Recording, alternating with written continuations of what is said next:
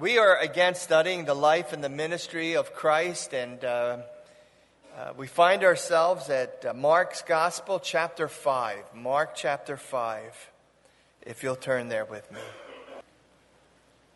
Probably a familiar story to a lot of us. And yet, no matter how many times you might read of a certain account or a story in the Bible, that every time you read it, the Holy Spirit always brings something out of it you never saw before. And again, that's how powerful the Word is, and I don't get it for the life of me of why those who claim to be Christians have no desire for the Word of God. To me, it's just, I can't live without it. How many are with me this morning? I need this. I need this. But anyway, starting with verse 1, and they came over unto the other side of the sea, that's the Sea of Galilee, into the country of the Gadarenes. And when he was come out of the ship, immediately there met him out of the tombs a man with an unclean spirit, who had his dwellings among the tombs. And no man could bind him, no, not with chains, because that he had been often bound with fetters and chains, and the chains had been plucked asunder by him, and the fetters just broken in pieces. Neither could any man tame him. And always night and day he was in the mountains and in the tombs, crying and cutting himself with stones. But when he saw Jesus afar off, he ran and he worshipped him, and cried with a loud voice, said, What have I to do with thee, Jesus, thou Son of the Most High God? I adjure thee by God that thou torment me not. For he said unto him, Come out of that man, thou unclean spirit. He said unto him, What is your name? And he answered the demon, My name is Legion, for there are many. And he besought him much that he would not send him away out of the country. Now there was nigh unto the mountain a great herd of swine feeding. All the devils besought him, saying, Send us into the swines, that we may enter into them. That's the first mention of deviled ham.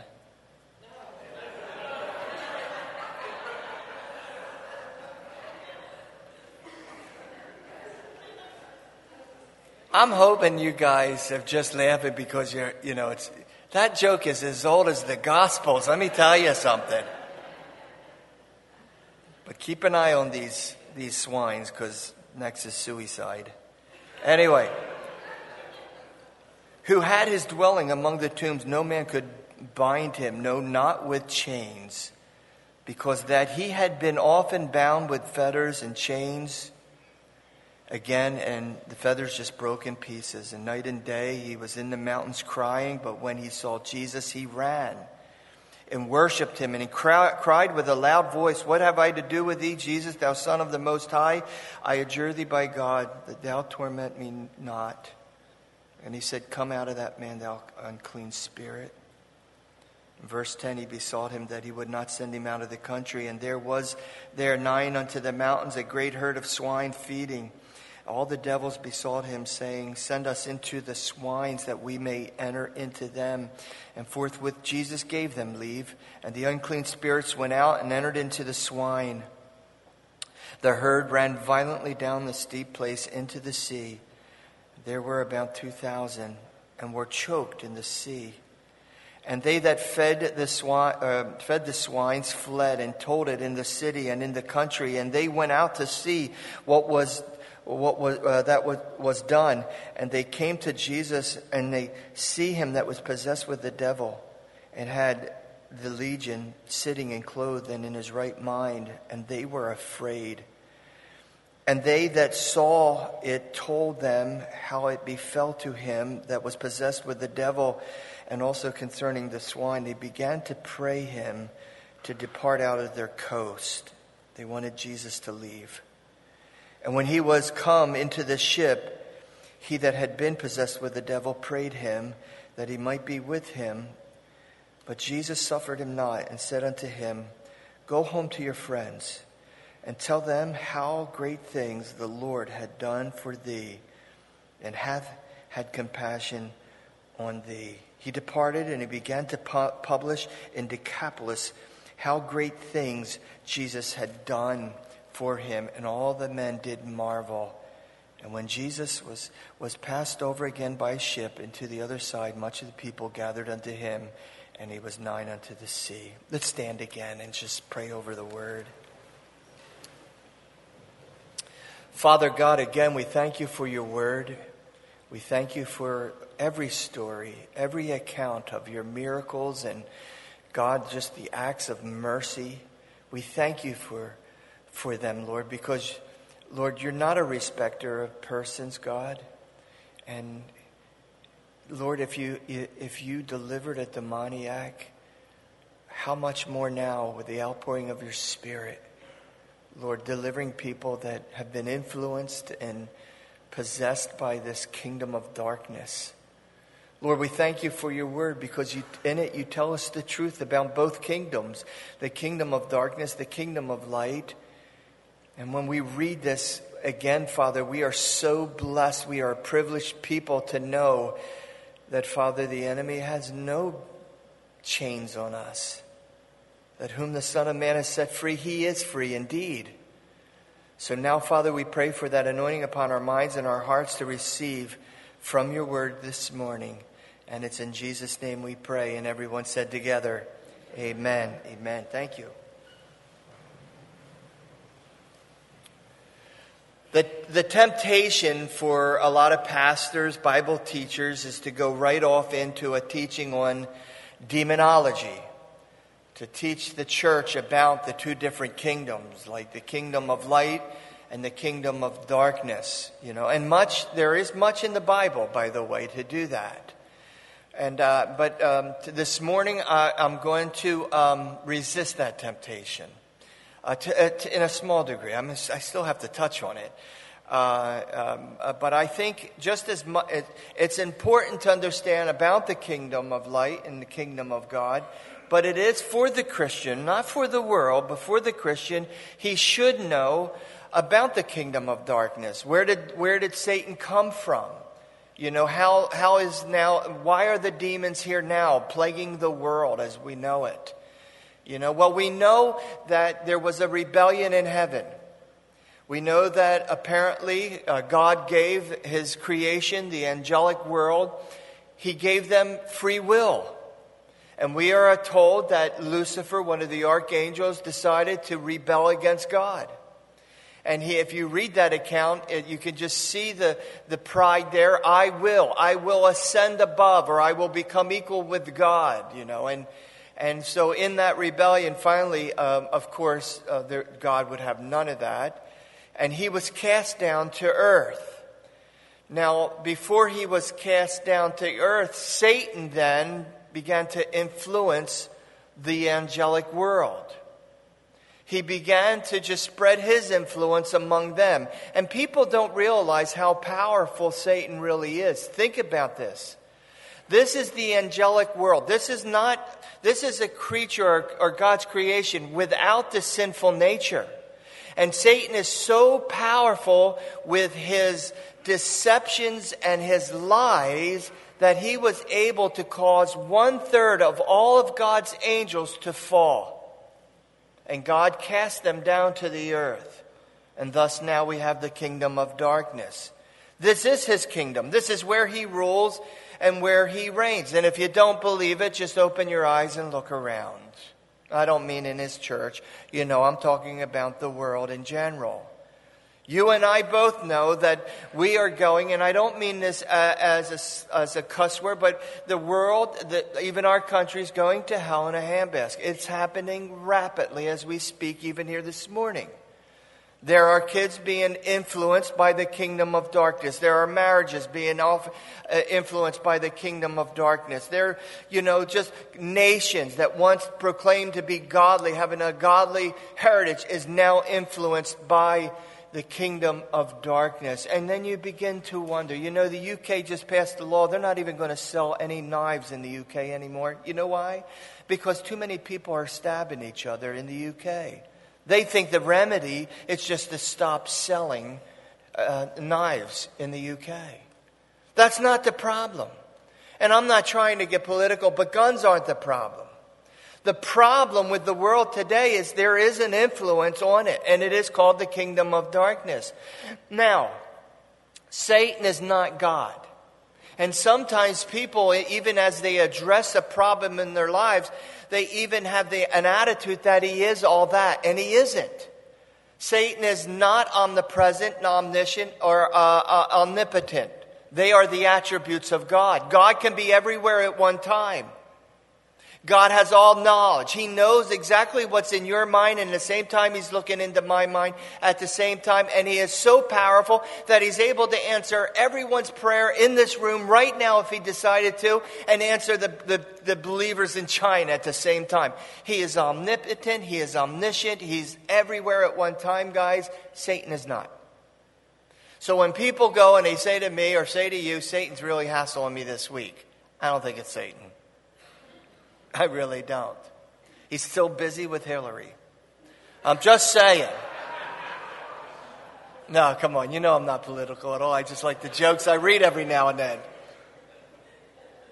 No, maybe he's still busy with, maybe someone like Greg Laurie, who has crusades and leading people to Christ. Or maybe I know Billy's home with the Lord now, but with a Billy Graham sort kind of a thing. Or maybe he's busy trying to hassle this church because it's such a light in our community now. He's not hassling you. Now, it's a buck private. It is one of those 1/3 that had fallen. So I really think that if you and I... Now look, a Christian cannot be demon-possessed. Let's just get that out of the way, right? Stop with that nonsense if you believe that. Can he oppress us? Yeah, man. Yeah, he can. He's done, the demonic world can oppress us. We've seen that and we've experienced that. Amen. Anybody can attest to that? Raise your hand for me, okay? Where are the rest of you people? Like in a bubble or something? I mean, but he can. And thank God for 1 John chapter 4. Greater is he, right? Ephesians chapter 4, we've been sealed. So we know our position in Christ. He cannot enter you. He cannot make you do one single thing. Our biggest problem is the flesh, not Satan or one of his buck privates. Lust of the eyes, lust of the flesh, the pride of life, that's enough to hassle us. Would you give me an amen? Amen. All right. But he can influence. I'll give you one example in the Gospels, and that's Matthew chapter 16. Jesus is pouring his heart out to his disciples. And he's saying, guys, I'm heading to Jerusalem. We'll go with you, Lord. But I'm going to Jerusalem for a reason. What's that, Lord? Well, I'm going to be handed over to sinful men, and they're going to basically kill me. Now, I'm paraphrasing. Peter pulls Jesus aside. He says, for it be that from you, Lord. In other words, I'll never let that happen to you. Jesus turns around and says, get behind me, Satan, for thou savorest not the things of God, but the things of man. Who put that thought in Peter's mind to try to divert Jesus from dying on the cross? He was influenced at that moment by none other. Amen, guys? So we can be influenced. That's why we're told in the Bible to beware of the wiles of the devil, know how he works. Man, put on the weapons of warfare because, we're in a battle right now. This isn't our kingdom. This is the kingdom of darkness. And while we're here, we have a battle on our hands.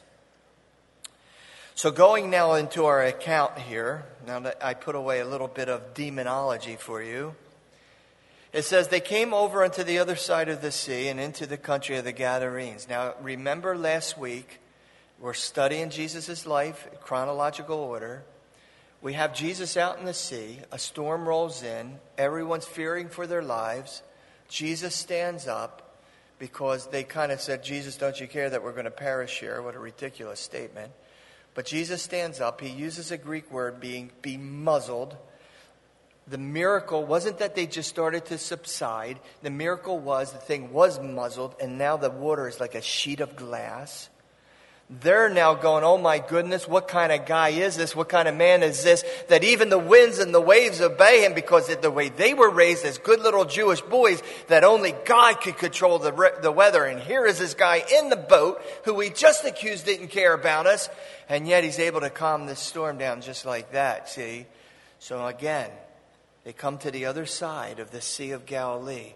The Sea of Galilee, roughly a little over 7 miles long, about 5 miles wide. And they're on now the other side. They started on the northern side. Now they're at the farthest end of the sea, around the eastern kind of southern side. And they're in this area called the Gadarenes. Now for you Bible students, the Gadarenes is where the children of Israel, the tribe of Gad had camped there. It's why it's called the Gadarenes. But yet it's a place of hills. It's a place where you can see caves. And by the way, I've been there several times.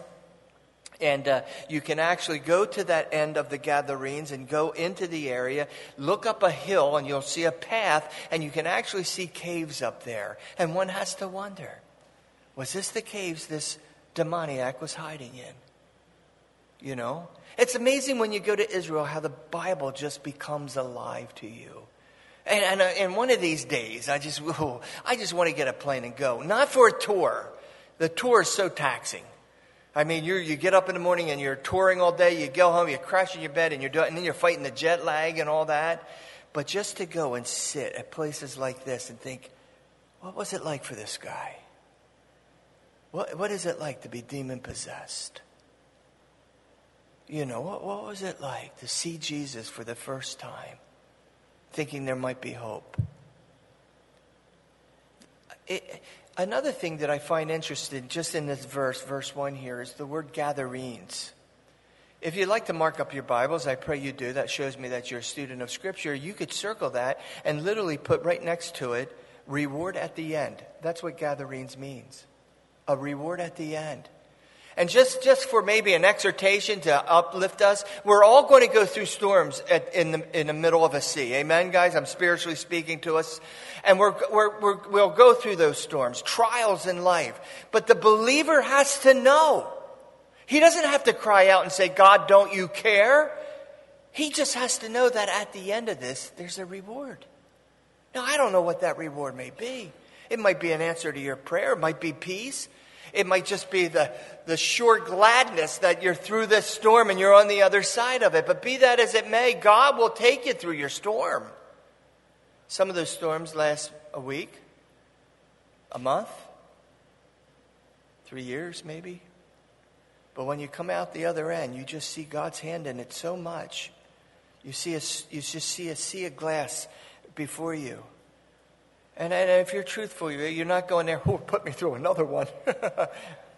No, but you are sure glad that there's a reward waiting for you at the end. Isn't God glorious? Does He not love you? That's verse 1. 20 more to go. And when he was come out of the ship, notice it says immediately there met him out of the tomb one man with an unclean spirit. Immediately, it tells us. One translation said straightway or forthwith. There is no hesitation at all. This man comes running down to him, and he has within him an unclean spirit. Now, again, please note this about the demonic world. The kingdom of God, the demonic world, will never, ever, ever help you live a righteous life. That word literally means immoral, or it means unclean in thought and life.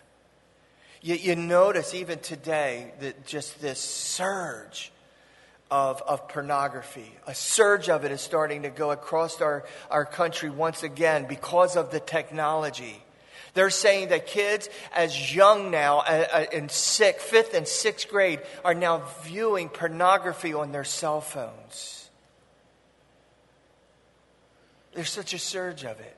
That's an influence of the demonic kingdom. He has done this. It's not fate.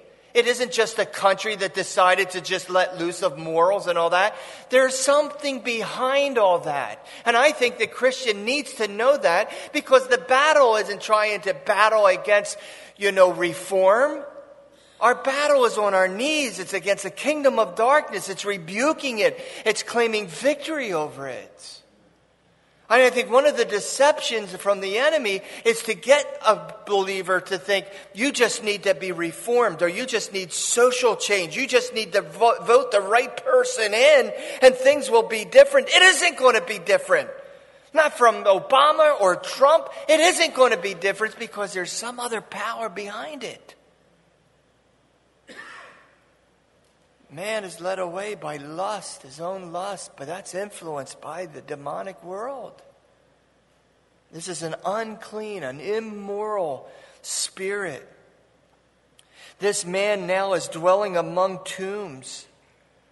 And notice that no man could bind him, not even with chains, there in the latter part of verse 3. And again, I'm not a demon wrestler. I don't go chase these things down. If somebody came in and said they were demon possessed, I wouldn't believe it to begin with. But if they did, I'd probably send them down to the local Assemblies of God church. They like dealing with that stuff. Not me, man. I've seen it 3 times in my life. And I'm telling you, if that individual who's being used by God is not anointed by the Spirit of God, that can get a little hairy. And I'm not going to go through the places where I have seen it. But I saw a 14-year-old kid throw 6 grown men off of him. Like they were just ragdolls. And there was one man in that group who was anointed by the Spirit of God. And he didn't yell, he didn't shout. And I remember those words like he said them yesterday. He said, "Demon, my elderly brother bound you by the neck 2,000 years ago. And we command you to loose this boy now." That's all he said. And that kid was totally delivered, received Christ as his Lord and Savior. And the next day I saw him giving a testimony. It was funny. Yeah, I'll tell you that. Oh, I'm not going to get done this. I was in this meeting where this happened. And before this brother prayed over him, there was a warning to anyone that wasn't saved to leave. And I don't know if he was ordained by God to say it, but he just told everybody to leave if you're not sure you're saved. And I couldn't believe 2/3 of the people left that building. And 10 minutes before that, they were all dancing in the Spirit. So you wonder. You know what I mean, guys? But no man could bound him. They possess a supernatural strength. Because that he had been often bound with fetters and chains, they had him locked up. He plucked them asunder and he broke the fetters in pieces. And neither could any man tame him. Always, night and day, he, the man, was in the mountains and in the tombs. He's crying and he is cutting. Now it's interesting, that word right there that he was crying, it's the same word used that a raven makes, that shrieking sound, and multiple ravens. That's the same word in the Greek language. And this idea that he was cutting himself, I know that is an issue. An issue among young people, and not just young people, where we call them cutters. They cut themselves, and of course they need help. And we pray for them, and we try to get them help when they come in through the office. But that's not the cutting in the Greek language. This guy is suicidal. This guy wants to take himself out. He is gashing himself. Literally is what it means. Cutting into pieces. It means to gash. It means to mangle himself. This is how much torment this guy is in. And I think both. I think he's being influenced by the enemy to do this, but yet he wants to get out of his torment, that he is somewhat suicidal as well. And he wants to get out of this condition. Now, before we move any further, I just want you to notice something about Satan. No, not Satan. I want you to notice something about this man. I want you to notice in verse 3 that he has totally lost his family. He is living a life of isolation now. He lives like an animal. Now, no one would want him home, I could imagine. No one would want him around. Would you want someone like this around your kids? And I think about today, the influence that Satan has in the lives of so many people. Listen, look, I don't have my head in the sand. I go over into Kensington, down into Camden, and I see it firsthand. Kids that are living on the street now because my parents don't want me around. And you know what? This might sound a little weird or harsh, but I get that. The lifestyle they're living right now, I don't know if I would want my daughter or son in my house. honestly. And you know, but that again, all that because of an influence. It started as an influence. And that influence opened their lives to something that we would say, you know what? You look at an individual like this and you go, that's total possession now. They have no control at all. They don't even want to go to home, for crying out loud. They're happy living on the streets rather than live in the comfort of someone's home. And you see that that's exactly what Satan wants to do, not just to our young people. But I've seen him do it to married couple, where the husband might pick up a bottle and be turned into a drunk of some sort, and then he's no longer wanted home as well. Another thing that I see in verse 4, that his life is totally out of control now. You notice in verse 4, where it just says, because he had been often bound with chains or feather, no one could control him. He couldn't control himself, and no one could control him. He's off the grid. Society can't put any control on him. There'd be no law put in place that would control him. He's off the chart. Now, growing up as a kid, right in this neighborhood here, I've seen a lot of my friends go that far into darkness where there was no control of them anymore. And they're doing things to their lives. You're thinking, why would you do this? I had a friend who lived right here in Virga, right here, who went so far into the darkness, decided just to huff a can of Pam and then shoot up heroin, and we ended up taking him to the ER dead. That's how dark it can get for them. Not only does he have a life that's just uncontrollable, you notice he also has a life of anguish and torment in verse 5. Night and day he's crying. He sounds like a raven. He's crying. Now listen, I believe, and you're welcome to your opinions, and I know there's different translations, and I hope you're not reading a paraphrase. But listen, I don't think this is Satan crying out and gashing it. I think this is the man. When I talk about, how he's isolated, he's no self-control, he's living a life of anguish, I just see a man. I don't see a demon. I see someone's daughter or someone's son. I see someone's husband or someone's wife. We can get so calloused, so hard-hearted, that we're so willing to focus on the sin instead of the sinner. I was in the Bowery in New York City one time, and I had this real grudge against that and all, But I remember I was walking down the Bowery Street just witnessing, and there was a guy who had his back to me, and as he turned around, I'm telling you, he looked just like my pop. The features, the height, the size. My dad had a southern drawl. He had the same, and it was almost spooky, like, whoa. But I focused on his alcoholism, that he was a drunk rather than the sinner. And I think the church is so good. And when I say church, guys, I don't mean Calvary. You hear people saying, well, we send a team to the streets, they witness. We send teams to McCall. But yet they're a multi-million-dollar church. And you send 10 people. You see, something's not adding up. So I see in this story, I see a man who's cutting, gashing himself. He's crying. There's something else about this man, is that he's destructive. He's suicidal. Matthew's account says that he is violent as well. I mean, you would think, okay, he's violent, he's killing. No, it tells us in Matthew's account that no one could go by the tomb without him attacking them. Luke then adds, remember, synoptics, Matthew, Mark, Luke, and John. So we have this story in all three of the Gospels. And Matthew and Luke add a little bit more to it. Luke says that he wore no clothes, that he was shameless, that there was no concern at all for modesty. Tell me now that Satan doesn't have an influence on society today. Modesty. And I don't mean just women, even men. God has called us, listen church, ecclesia, bride. God has called us to live a modest life. A modest life. But that is him. This is our demoniac. Now I want you to notice the powerlessness of the men.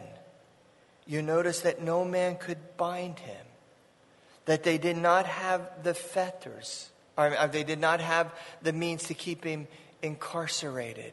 There wasn't a thing these men could do to help this guy, or even to help society. So what does that tell you and I? Now I know and I believe that there are times where incarceration is needed to protect society. But to throw a 16-year-old kid into jail for 20 years, and I'm not talking about murder, and then think that's going to help society, that's not helping society. It's not helping him.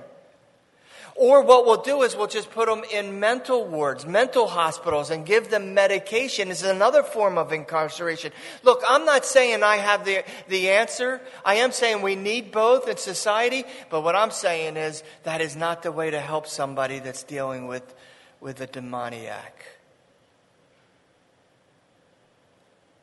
I just think that what we have forgotten is the power of prayer.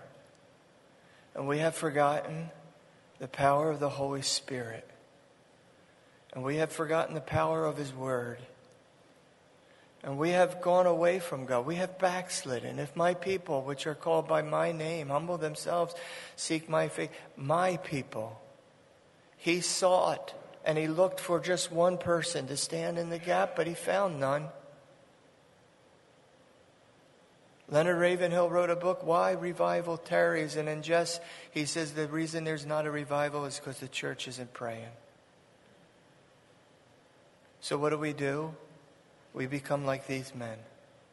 We incarcerate people. Or we just give them medicine. Or we ignore them, act like they don't exist. Oh, that God would give us another revival.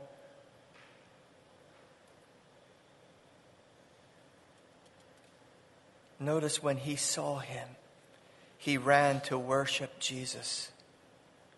That word to run is an interesting word in the Greek language. And please don't mind the whole Greek. I don't read Greek. I do what you would do, lexicons and word studies and all. But what I found out about this, when Jesus saw him afar off. Notice when it says, when he saw Jesus afar off.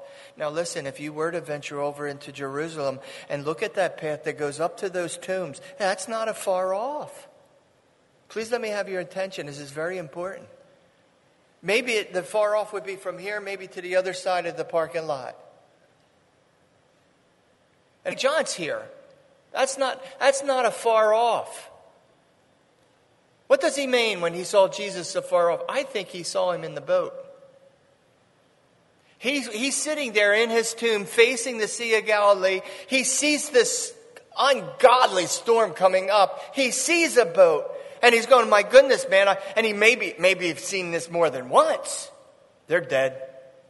They're dead in the water. No pun intended, And and all of a sudden he gets to see them panicking and struggling like the scriptures tell us. And all of a sudden there's a guy that just stands up and he holds on to something and he says, be muzzled. And all this demoniacs, all of a sudden the clouds disappear. The sea becomes like a sheet of glass. And all of a sudden in this demoniac's mind, maybe he starts to think, this is the guy that can help me.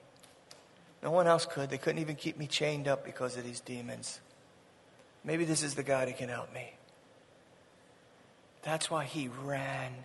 That word run means to spend one's strength in attaining something.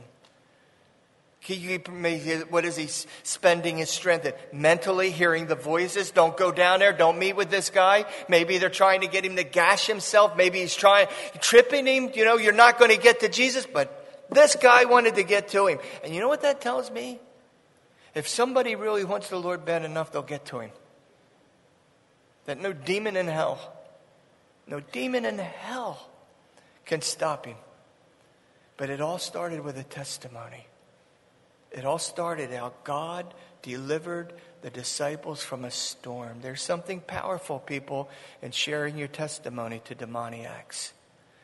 Because somewhere in their minds, in their souls, they thought, well, if he did it for her, if he did it for him, Why can't he do it for me? And then totally deliverance. It says he ran and worshiped. And again, there's a play on word, because it doesn't mean just going up and paying respects or, going, hey, I just saw something out there that blew my mind. Can you help me too? No. Literally, it's twofold. The word means to come, to kiss the hand of one, to fall down with your head touching the ground, and kiss the feet in total reverence. That's what this man was doing. He ran to his deliverer, humbled himself, and kissed his feet. Verse 7, it says, cried with a loud voice. Now here comes the demons.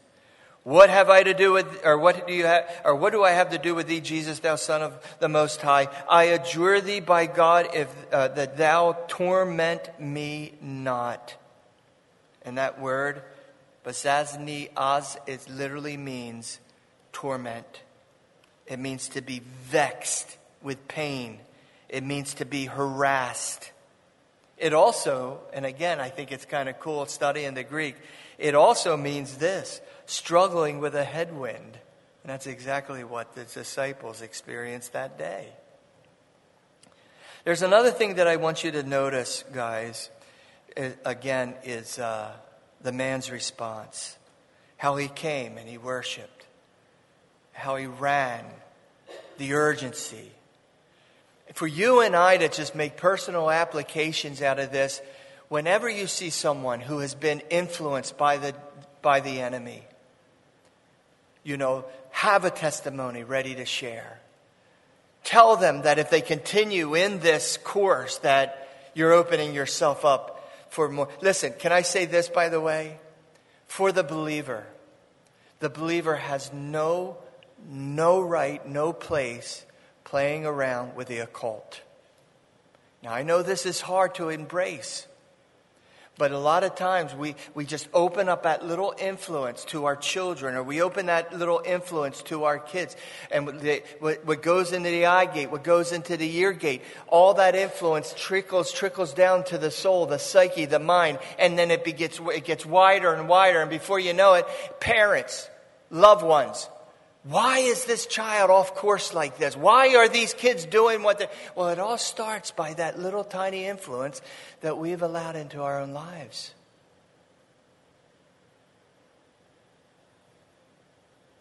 Now I want you to notice Satan's response. What do I have to do with thee? Verse 7, Jesus, thou Son of the Most High, I adjure thee by God that you don't torment me. You know what? These demons know more about God than most of the church today. They have more theology down than most of Christendom has today. They knew who Jesus was. They knew that he was the Son of God, which was a messianic term. They're calling him divine. Torment him. And also Matthew says that the demon said, have you come to torment us before our time? They understood the impending judgment ahead of them. They knew that they would eventually be judged. And have you come to do it before the time? And they also knew the way of judgment. Because in Luke's gospel, they believed that they would be cast into the abyss. Now, that you don't want to just pass over that kind of thing. That Satan knows more theology, more about Jesus than most of Christendom today. That's why we are told to be Bereans. That is why we're to study, to show ourselves approved, rightly dividing the word of truth. To know the word in and out. Never to be laxed. Don't ever think that it's just okay for the Christian to say, I believe in Jesus. That is another demonic influence. That little whisper. Oh, you don't need to be all dogmatic about your devotions. You don't need to be dogmatic about your prayer life. You don't need to be dogmatic about attendance to church. You don't need all that. Just believe in Jesus. Isn't that enough? Now, James deals with that. In the book of James, he says, look, you believe in Jesus. Oh, that's great. I'm glad to hear that. Hey, but don't boast on that. Satan believes. They stretch. It's not okay just to say someone believes in Jesus. There are people going to go, and maybe you're not even able to wrap your mind around this, but some people can't simply... Hey, listen, there are people going to go to hell believing in Jesus. The only way that you and I will escape this impending judgment, the abyss where Satan is going to be cast, is being born again. And that is more than just believing. Confessing with your mouth the Lord Jesus Christ, believing in your heart that God has raised him from the dead. We're talking about death, burial, resurrection. It's a personal relationship. He is my Lord now. I walk in the kingdom of light, not the kingdom of darkness. They're the ones going to heaven, not ones who are just saying, well, I just believe. New poll was just taken. I don't know where they come up with these polls or who. I was never asked. But it's good to throw out there. Do you know 90% of the Americans believe that there is a God? 90%. 80% of them believe in evil. And I think it was 70-some% believed that God loved them enough to take them to heaven. The rest didn't just know. It takes more than just believing.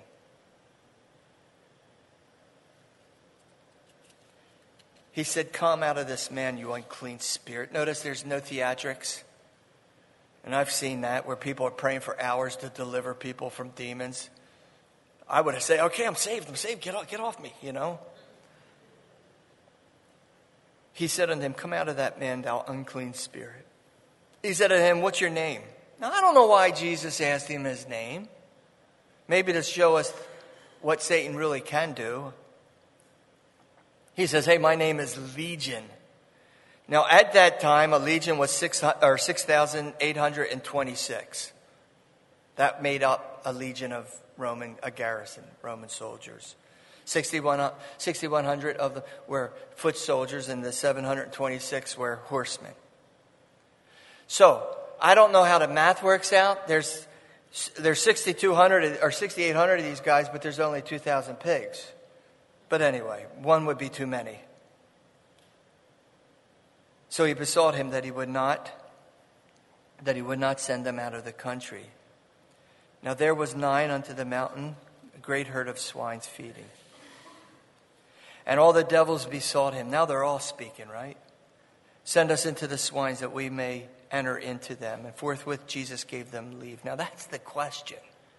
Why would Jesus do that? I mean, how many of you guys like bacon? Come on, that's fat back and man, that's good eating. Jesus just annihilated 2,000 of them guys. This is what the scholars say. They said that this herd of swines was actually owned by Jews. And it is, Levitical law. They're not to eat swine because they're an unclean spirit. So what they were doing was raising these swines, making money off them, and selling it to Gentiles. And it could be a way of God saying, this is a little too much hypocrisy even for me. You won't eat it, but you'll sell it to somebody else. I don't know. We'll find out when we get to heaven why God, maybe it was for deviled ham. I don't know. But notice, they went running down this embankment violently. Again, 2,000, and were choked. Now, here's something interesting again that I don't know why I get off on this stuff. That word choke doesn't mean drown. I thought when I would go into my concordance, I would find the word drown, but it's not.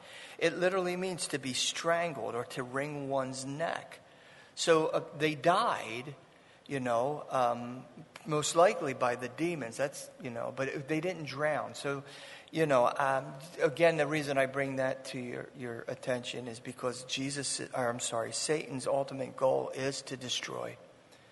He seeks, he goes around like a roaring lion. He wants to devour. He wants to destroy. He don't care who it is. He wants to kill. He is called the destroyer. Abaddon in the Greek, in Revelation. He is the destroyer, and he wants to destroy everything that it pertains to God. If it's a nation that's still gripping on to "in God we trust," he is going to do everything in his power to annihilate that nation. If it's a family who decided, "for me and my house will serve the Lord," he is going to do everything in his power to destroy that home. If it's an individual, a young person, "I am going to be sold out to God," he will use influences to divert him or her away from the will of God, to devour them. That's why you and I need to be careful as parents to make sure we're not diverting our kids away from the will of God. Well, they that fed these swines, the herders, the farmers, went and told it into the city and in the country, and they went out to see what was done, and they come to Jesus. And you know what? I'm going to have to let's see. Anyway, sorry guys, I know I start to rumble. They went out to see what was done, and they come to Jesus. They see him. They see the demoniac that was possessed with the devil. He was and had the legion, sitting and clothed in his right mind. And notice their response. They were afraid.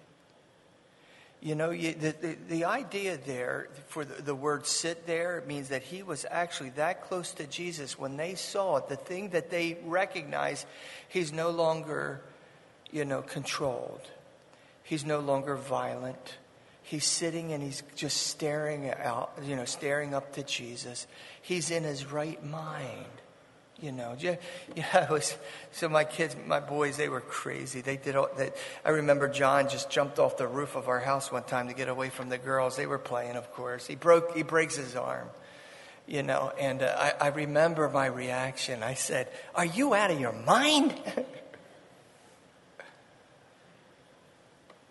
Now, we're not talking about that kind of being out of your mind. They couldn't believe that he was sitting and he had all his faculties and he was talking, he was normal.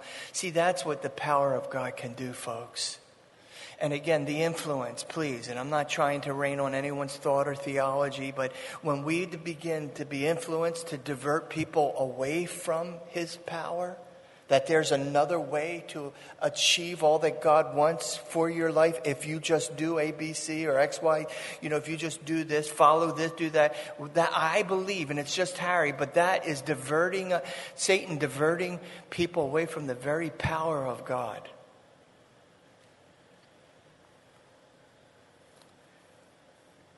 Notice their response.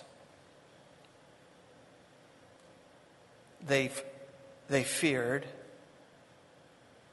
They didn't, up there at the herders, they fled. They didn't want to be responsible. When they saw him in verse 15, it was unbelievable. And then in verse 17, they just wanted him to get out, depart. We would rather, they chose the pigs over Jesus.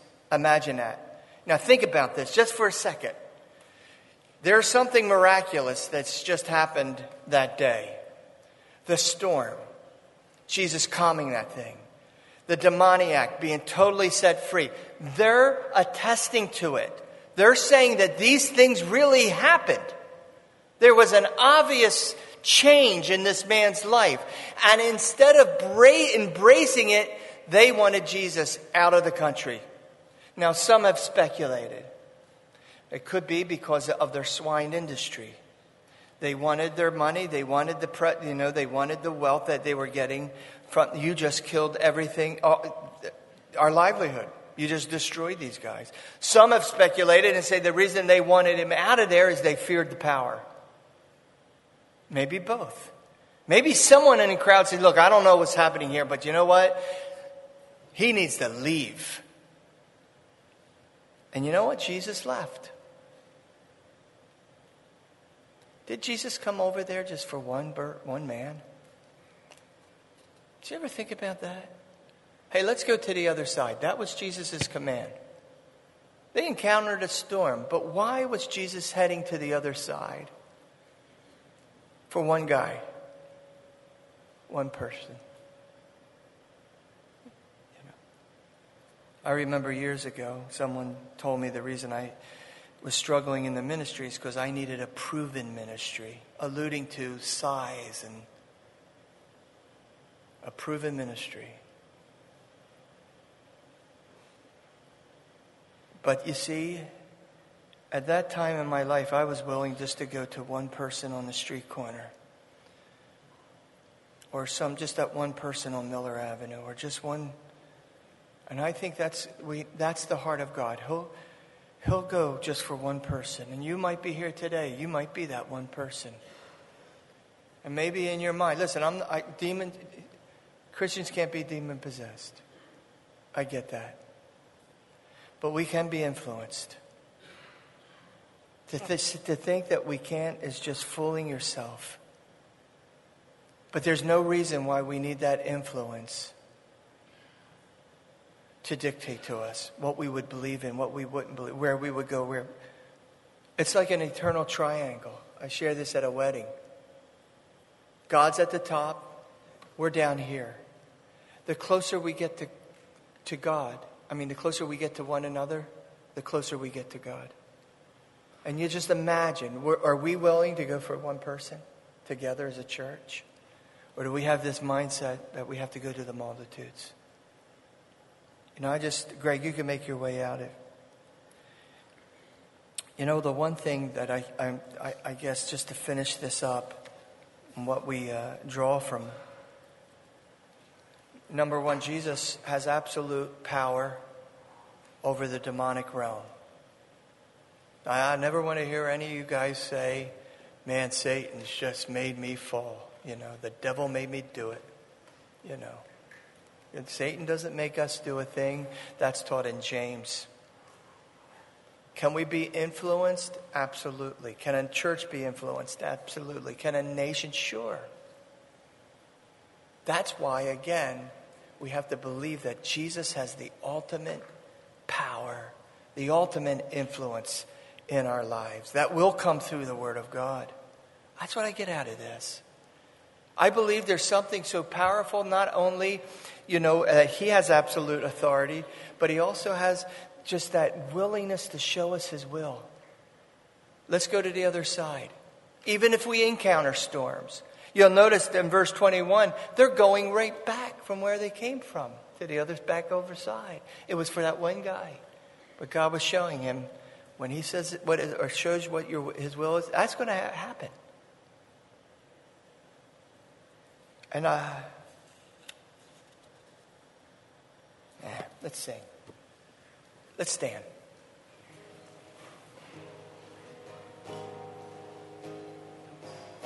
If you're here today, and in your mind and your heart, something has just resonated about being in a storm, or maybe being influenced by the enemy, that's definitely something you should pray about. Not questioning your salvation. Ephesians chapter 4, we are sealed until the day of redemption, or until the end of the age. Means when Christ comes back, we're saved, we're sealed. God's signature is over our hearts. If you've said the sinner's prayer and you know he indwells you, you're in. But it doesn't mean that we can't be hassled. And maybe you're being hassled today. Maybe you're thinking, maybe you're trying to rely on something you were told, a program, whatever. Look, God has the absolute power, authority, exousia, the Greek language, to deliver, set people free. Come out. He didn't go through these long theatrical thing. Just come out of him. Stop influencing him. I have the prayer team up here, and if you need prayer this morning, I want you to just kind of come on down during the song or after the song, and just grab somebody on the prayer team. Pray with them. Amen, guys? I love you. So I'm going to let Greg end this out.